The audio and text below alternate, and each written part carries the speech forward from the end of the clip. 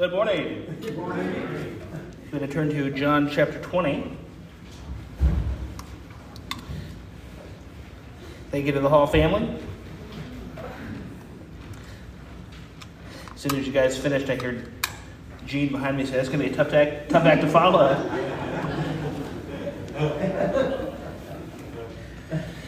John chapter 20.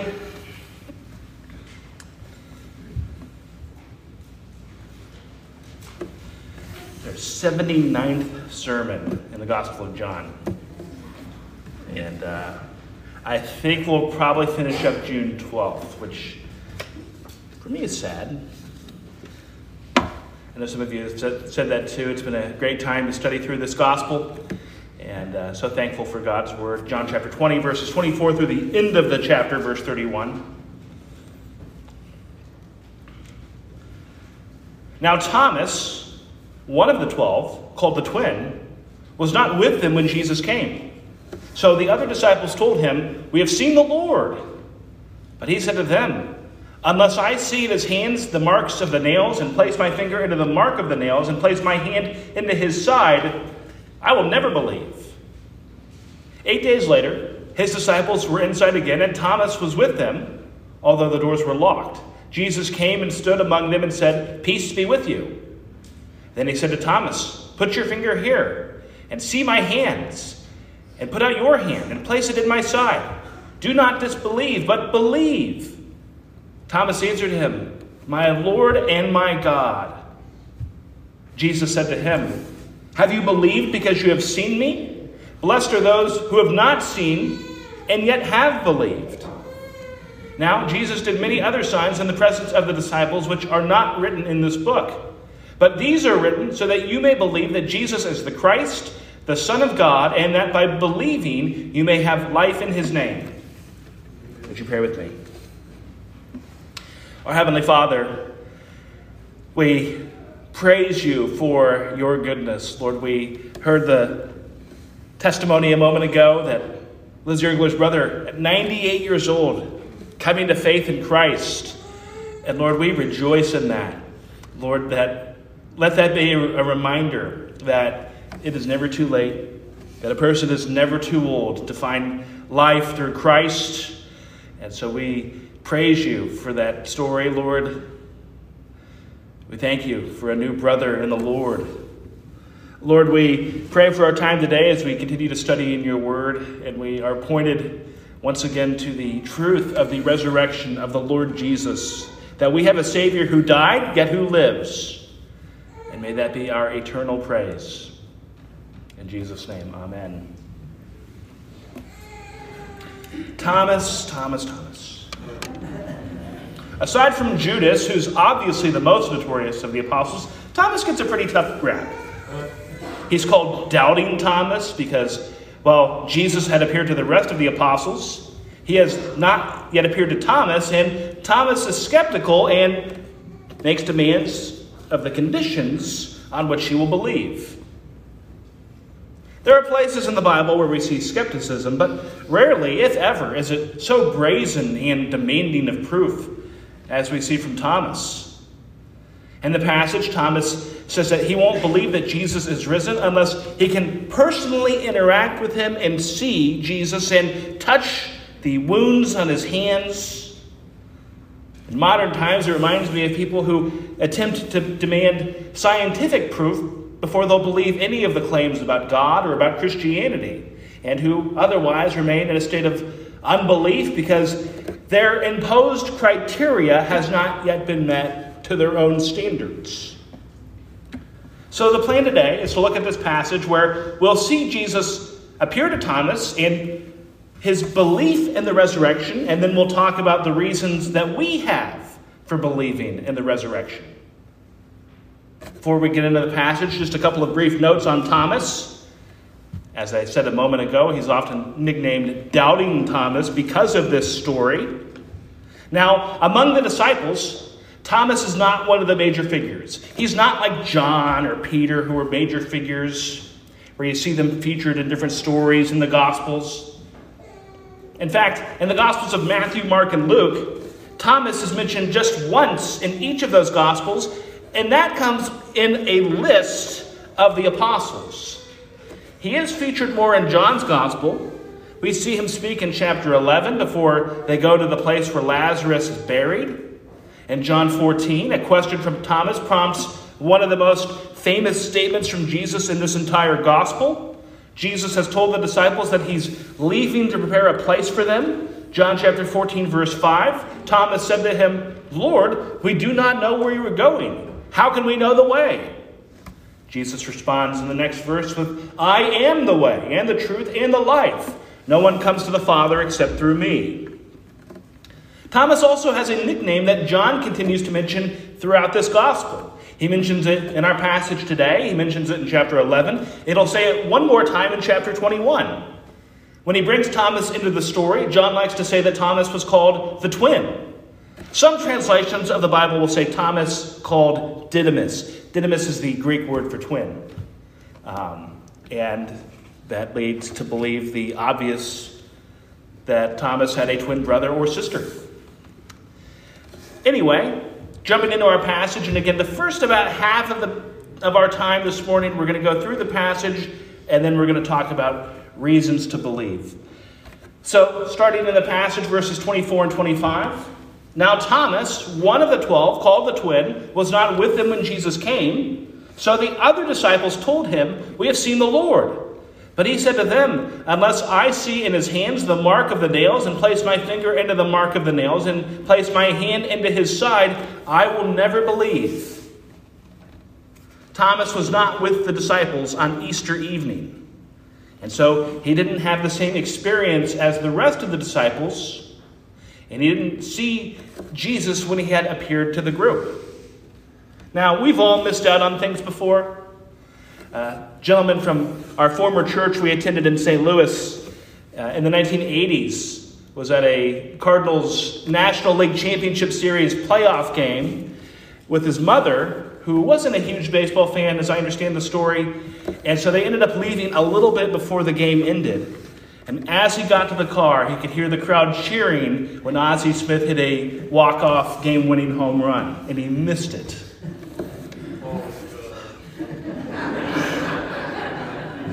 A few years ago, my dad and sister were at the Ohio State game against their rivals. I don't even say that word. But the Wolverines. My sister had to work. So they had to leave before the game ended. Ended up going to double overtime. Obviously, Ohio State won. And they missed it. I read about a man in Canada who went to buy lottery tickets in 2015. The cutoff to buy tickets for that night's lottery was 9 p.m. Any tickets printed after 9 p.m. would be dated for the following week. He requested tickets at 8:59. The first ticket printed out at 8:59, dated for that night. The second ticket printed for 7 seconds after 9. It had the winning numbers for the wrong week. Not a winner. We all have things we've missed out on. But no one has ever missed out on a bigger moment than Thomas. Jesus himself appeared before the disciples, and Thomas missed it. Now, I mentioned this last week, that the disciples meeting together on Easter Sunday, meeting together on Sunday, that it prefigures the church. So really, in a sense, the moral of the story, don't miss church. And I say that a bit tongue-in-cheek, but I do see that as a secondary theme in this passage, that the disciples were together and saw Jesus together as a group. Thomas wasn't there, and he missed out. Now, at this church, or any church today, Jesus isn't physically appearing before us, but there are special blessings that come through the church. It is nurturing to our faith to be in the company of other believers. You can't have true fellowship from a distance. The activities of the church are communal. Things such as communion. Communion is something that we do in fellowship with believers. Baptism is an activity of the church. And as a reminder, 2 weeks from today, we're doing baptisms. It is something that Christ requires, Christ commands. He requires it to be obedient to him. He commands it for his followers. If you've never been baptized, please talk to me. It's an activity of the church. Swimming pools open up next week, or a lot of them do, for Memorial Day weekend. You could go under the water of the swimming pool and come back up. That doesn't mean you just got baptized. It's something that you do as a church. The Holy Spirit equips us with spiritual gifts for the purpose of building up the church and serving the church, which requires being part of the church. In the New Testament, you have all of these one another statements. Those are statements for the church, where it says things like, love one another, bear one another's burdens, serve one another. They presuppose being in fellowship with other believers. It requires fellowship. A lot of churches, including this one, a couple years ago during COVID, had to do a couple of weeks of online services. But for us, it was always meant to be, and for really every church, it was always meant to be temporary. To meet together, because it's important. If you remember when that happened, the ban was lifted on a Thursday. We met that Sunday because it was so important that we couldn't wait any longer than we absolutely had to. Because the fellowship of the church matters. Worshiping together. There is no substitute for being together physically in the same space. Praying together as a church. Interacting with each other. Every Sunday morning we have a prayer time before the service, which, by the way, if you've never come, you're certainly always invited. We meet at about 8:45. Is it 8:40? 9:45. Don't come at 8:45. 9:45. And this morning we're just observing how much of a blessing it is to us to be able to come and to pray for one another and to have our prayer requests heard and to do that as a group. The blessing that comes from that. Interacting with each other. Hearing the word of God proclaimed and taught together as a church. Watching a pastor on TV or listening to one on the radio. That's all well and good, but that isn't your church. Now, I think everyone here understands that, but some people don't. No matter how good the teaching is, that is not a substitute for the church. Because church is not just a sermon. It's also the fellowship with people who know you, who know your family, who know your life and what's going on in it, and who care about you. And as we've said, it's also important to our spiritual well-being to be in fellowship with one another. The Christian life is not a solo sport. It's a team sport, and we are never called to go it alone. So Thomas misses the first church gathering and misses out on the opportunity to see the risen Jesus on the first Easter. And he's in disbelief. He says, unless I see in his hands the mark of the nails and place my finger into the mark of the nails and place my hand into his side, I will never believe. Demanding the conditions on which he would believe. Now God owes us nothing. He doesn't owe it to us to prove himself. It is our job to recognize the Lord and his glory in our own sinfulness. Verses 28 and 29. Actually, verse 28. 8 days later, his disciples were inside again, and Thomas was with them, although the doors were locked. Jesus came and stood among them and said, "Peace be with you." When John says 8 days later, he's referring to the following Sunday. Kind of like how Jesus rose on the third day, even though he died on Friday, rose on Sunday. In our understanding of time, that's 2 days later.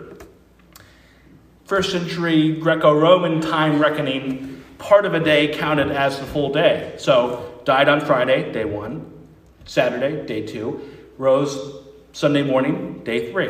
When John says 8 days later, he's counting from Easter Sunday, 8 days forward, which would be the following Sunday. And the disciples are gathered together on Sunday. And Jesus once again comes into their midst. And he says, "Peace be with you." Just like he had said to the disciples the previous week. And purely out of his grace and kindness to Thomas, Jesus allows Thomas to personally see him. Verse 27. Then he said to Thomas, "Put your finger here and see my hands, and put your hand and place it in my side. Do not disbelieve, but believe." That is what Thomas had demanded, and Jesus makes that offer to Thomas. Verse 28, Thomas answered him, "My Lord and my God." He immediately believes. Jesus is right in front of him in the flesh.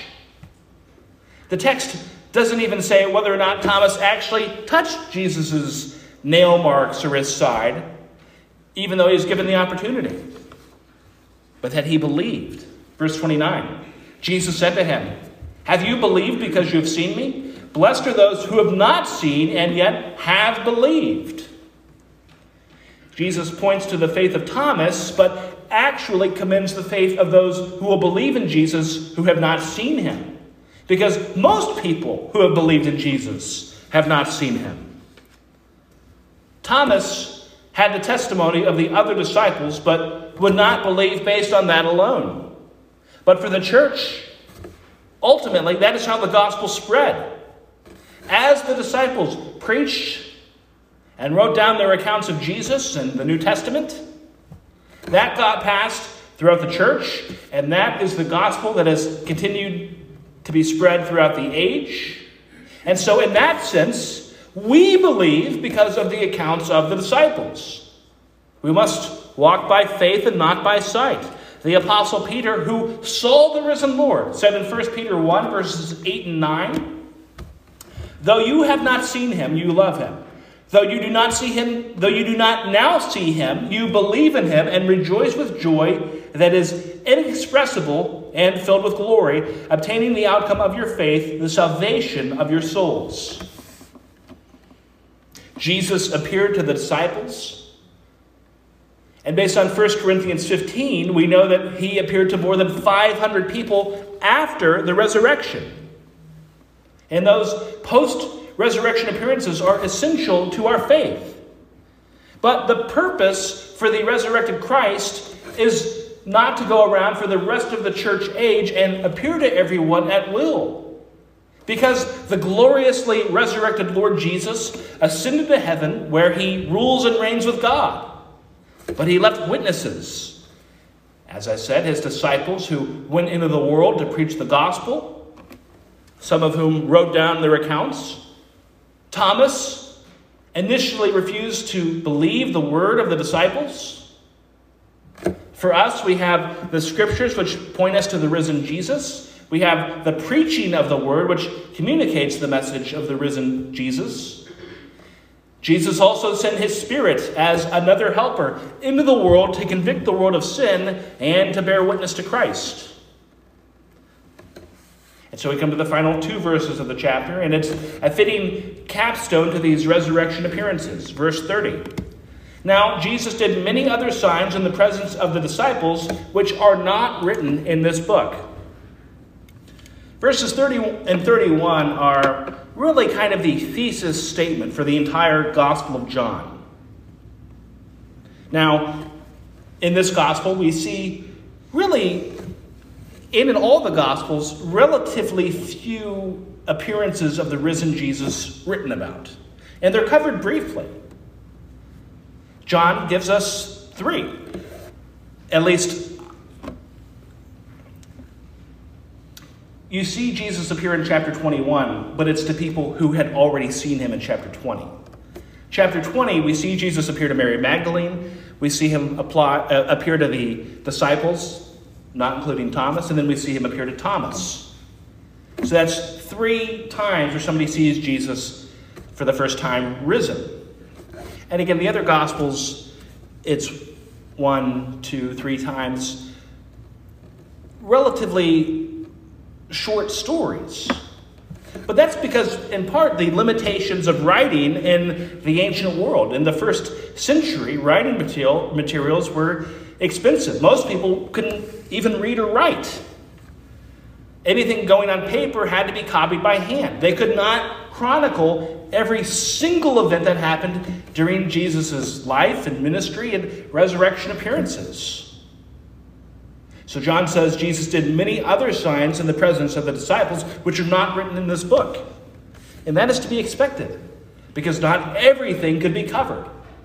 Verse 31, "But these are written so that you may believe that Jesus is the Christ, the Son of God, and that by believing you may have life in his name." That is why John wrote this gospel. John writes about Jesus, writes about his life, his death, and his resurrection, so that we can believe. The end of chapter 20 is a fitting place for John to put in this comment. Right after Thomas had his doubts, we see John saying that he gave all of this account to help people believe in the one who promises life. John's gospel doesn't end here, but again, chapter 21 shifts from Jesus making his resurrection appearances to Jesus making his final preparations for the church for after his ascension.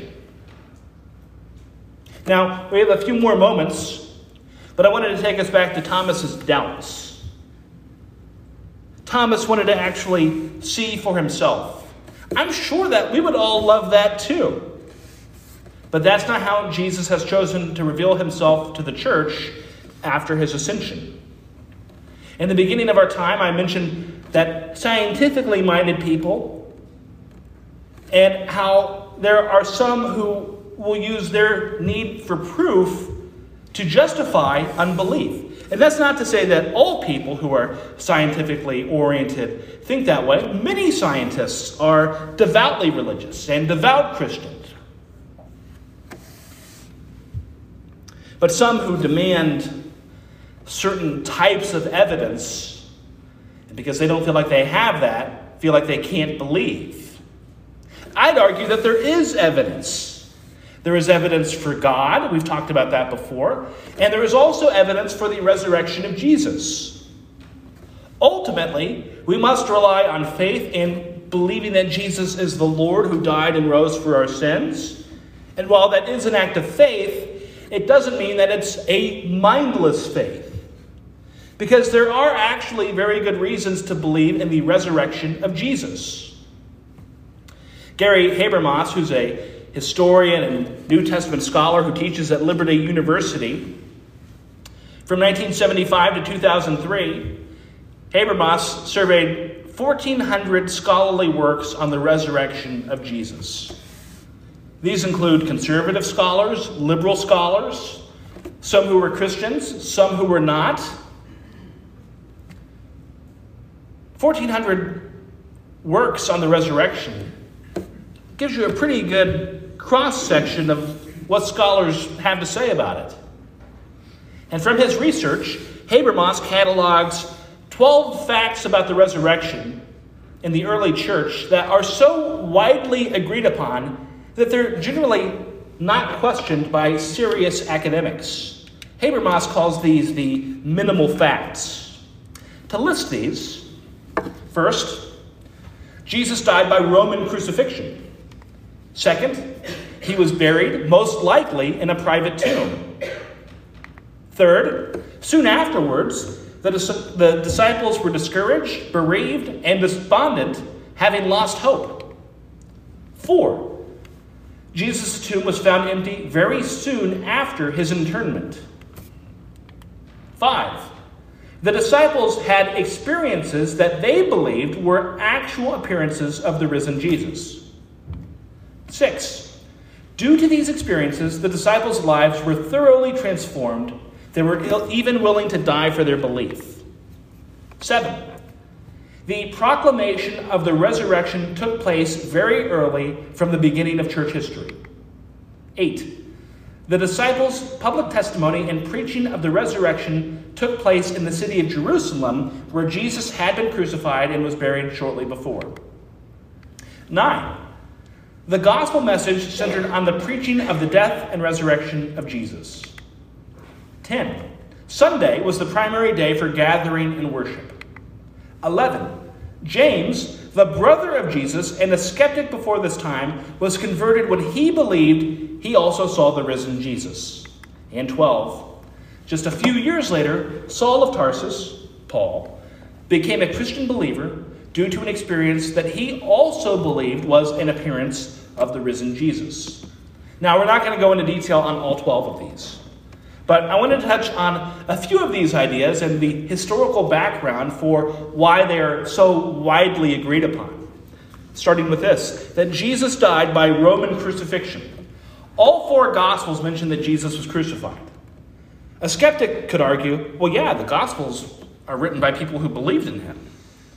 But we also have early accounts which corroborate the crucifixion from people who were not Christians, such as the first century Jewish historian Josephus, who writes about the crucifixion. Tacitus, who was a historian in the 2nd century, also talks about the crucifixion of Jesus. The Talmud, which are ancient Jewish rabbinical teachings, refer to a man named Yeshu being killed on the eve of Passover. A Jewish writer named Mara Bar Serpian refers to Jesus being killed in a letter that was likely written in the late 1st century. It's been argued that the fact that Jesus was crucified might have greater historical documentation than any other fact about Jesus. So you have 4 Gospels, you have religious documents of other faith traditions, and you have ancient people who were not Christians who all speak to the historicity of the crucifixion. The crucifixion was not some distant event to them. It was recent history. Second, Jesus' tomb was found empty very soon after his interment. The Gospels mention that Jesus was buried in a tomb after his crucifixion. The bedrock of Christianity is the belief that on the first Easter, the tomb was empty because Jesus had risen from the dead. Now, it's really interesting.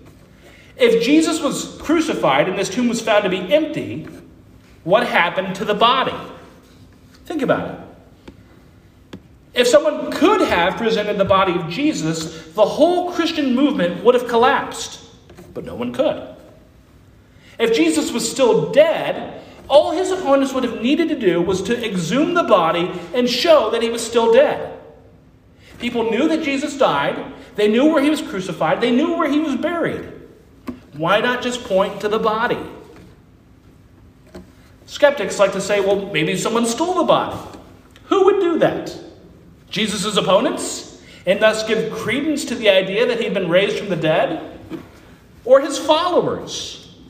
It makes no sense that the disciples would steal the body of Jesus and then live the rest of their lives and go to their deaths spreading the message that Jesus had risen from the dead if they had known that it wasn't true. Some skeptics have argued maybe they went to the wrong tomb. Then someone who hadn't believed would have gone to the right tomb and proven them wrong. Also, the question doesn't explain the numerous resurrection appearances of Jesus and why the apostles said that they had actually interacted with the risen Lord. The empty tomb is not simply a disappearing act, but it is a precursor to seeing the risen Jesus. There are also things in the Gospels which point to the historical credibility of the empty tomb. For instance, all 4 Gospels mention that the tomb was discovered by women. And I've talked about this before, but as a reminder, in first century Jewish culture, women were second-class citizens. They couldn't even give admissible testimony in a Jewish court. So it is highly unlikely that somebody would lie and say that women discovered the empty tomb. Why would you invent such a detail? The Gospels say that the empty tomb was discovered by women because it was discovered by women. 3, due to their experiences, the disciples' lives were thoroughly transformed. They were even willing to die for their belief. Aside from John, the Apostle John, who wrote the Gospel of John, the rest of the disciples were martyred for their faith. Once again, consider these figures in the Gospels. The disciples are not exactly the varsity team. During the ministry of Jesus, they often don't understand him. We see their flaws and imperfections. We see them abandon Jesus when he's arrested. Oftentimes, they really don't look very good. Yet they all have such dramatic conversions after Jesus rose from the dead, and they were willing to die for that belief.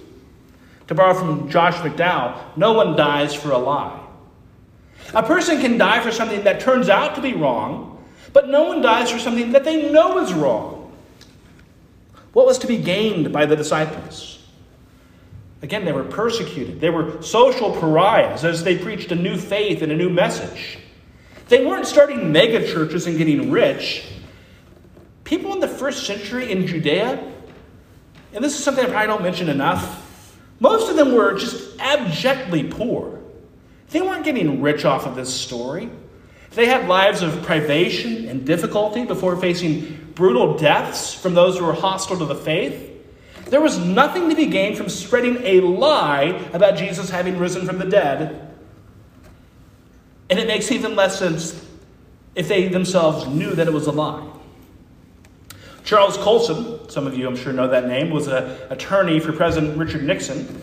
When the Watergate scandal happened in 1972, Colson was one of the administration officials to fall. He would go to federal prison for his involvement. Shortly before his imprisonment, Colson became a Christian. He would later go on to found a ministry called Prison Fellowship. He authored several books and started a daily radio program called Breakpoint. Colson died in 2012. But I love this quote from Colson. "I know the resurrection is a fact, and Watergate proved it to me. How? Because 12 men testified they had seen Jesus raised from the dead, then they proclaimed that truth for 40 years, never once denying it. Everyone was beaten, tortured, stoned, and put in prison. They would not have endured that if it weren't true. Watergate embroiled 12 of the most powerful men in the world, and they couldn't keep alive for 3 weeks. You're telling me 12 apostles could keep alive for 40 years? Absolutely impossible." Fourth, the proclamation of the resurrection took place very early from the beginning of church history. Again, the gospel is not some fairy tale that starts way off in some distant past, once upon a time. The stories are being told and written down in real history. The earliest books written in the New Testament are the writings of the Apostle Paul. Jesus died between about AD 30 to 33, in that range. Galatians, probably Paul's first letter, was written between AD 48 to the early to mid-50s. Letters like Philippians and 1 Corinthians were likely written in the early to mid-50s. And those letters contain early Christian creedal statements which were already in circulation at the time of Paul's writing. There's also the oral tradition of people telling the gospel story, which is really how the gospel most predominantly spread in the early church.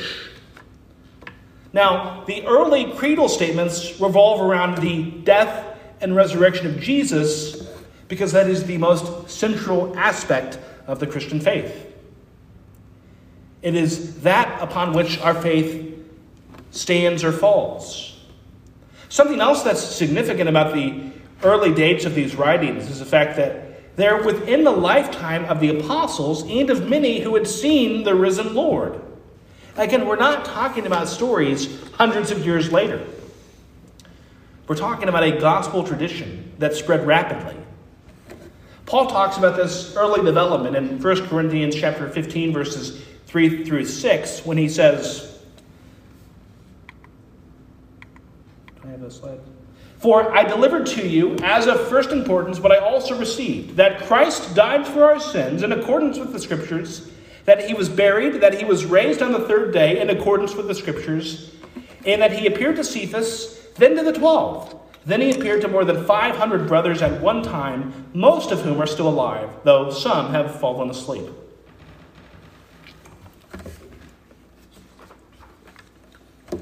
The fifth minimal fact is the conversion of Paul himself.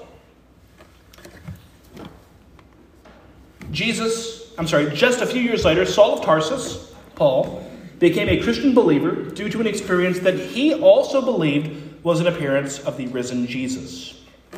I just read from 1 Corinthians 15, where Paul talks about all of these resurrection appearances of Jesus, Paul will also say that Jesus then appeared to him.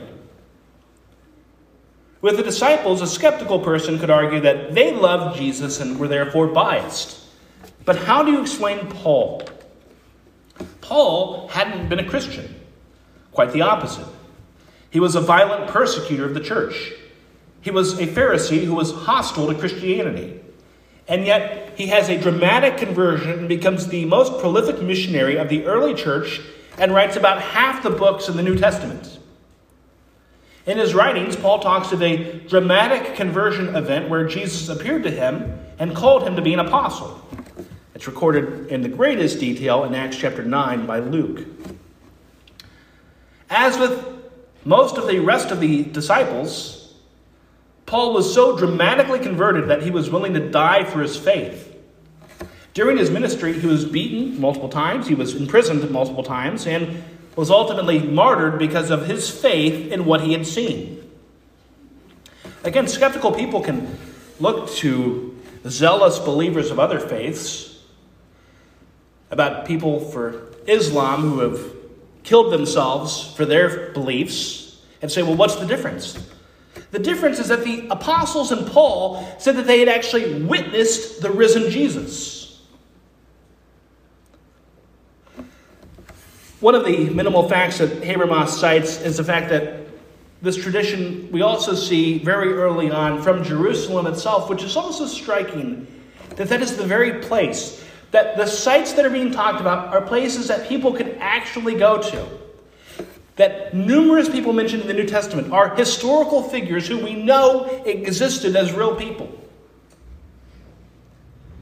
Again, none of these prove the resurrection, but it's all very striking.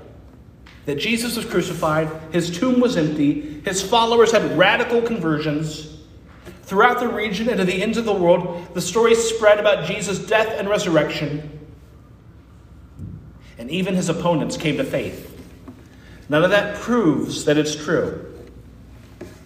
But I would argue that it makes more sense than the alternatives. That the gospel of Jesus Christ stands up to scrutiny, it stands up to questioning. Thomas demanded that he examine Jesus himself. While we can't do that, we can examine the facts ourselves. And when we do that with an open heart and an open mind, it points to the truth that Jesus died and that he rose. And because the Savior of the world lives, there is life for all who believe in him. It is a faith that is rooted in history and grounded in reality, that Jesus really died, that he really rose, and that he really promises eternal life to all who believe in him. What is the resurrection to you? It's either true, and it's the greatest truth that can be known, and you should orient your life around it, or it's false and ultimately doesn't matter, and you're wasting your time being here. There is no middle ground. What do you believe? The gospel is not just some quaint story.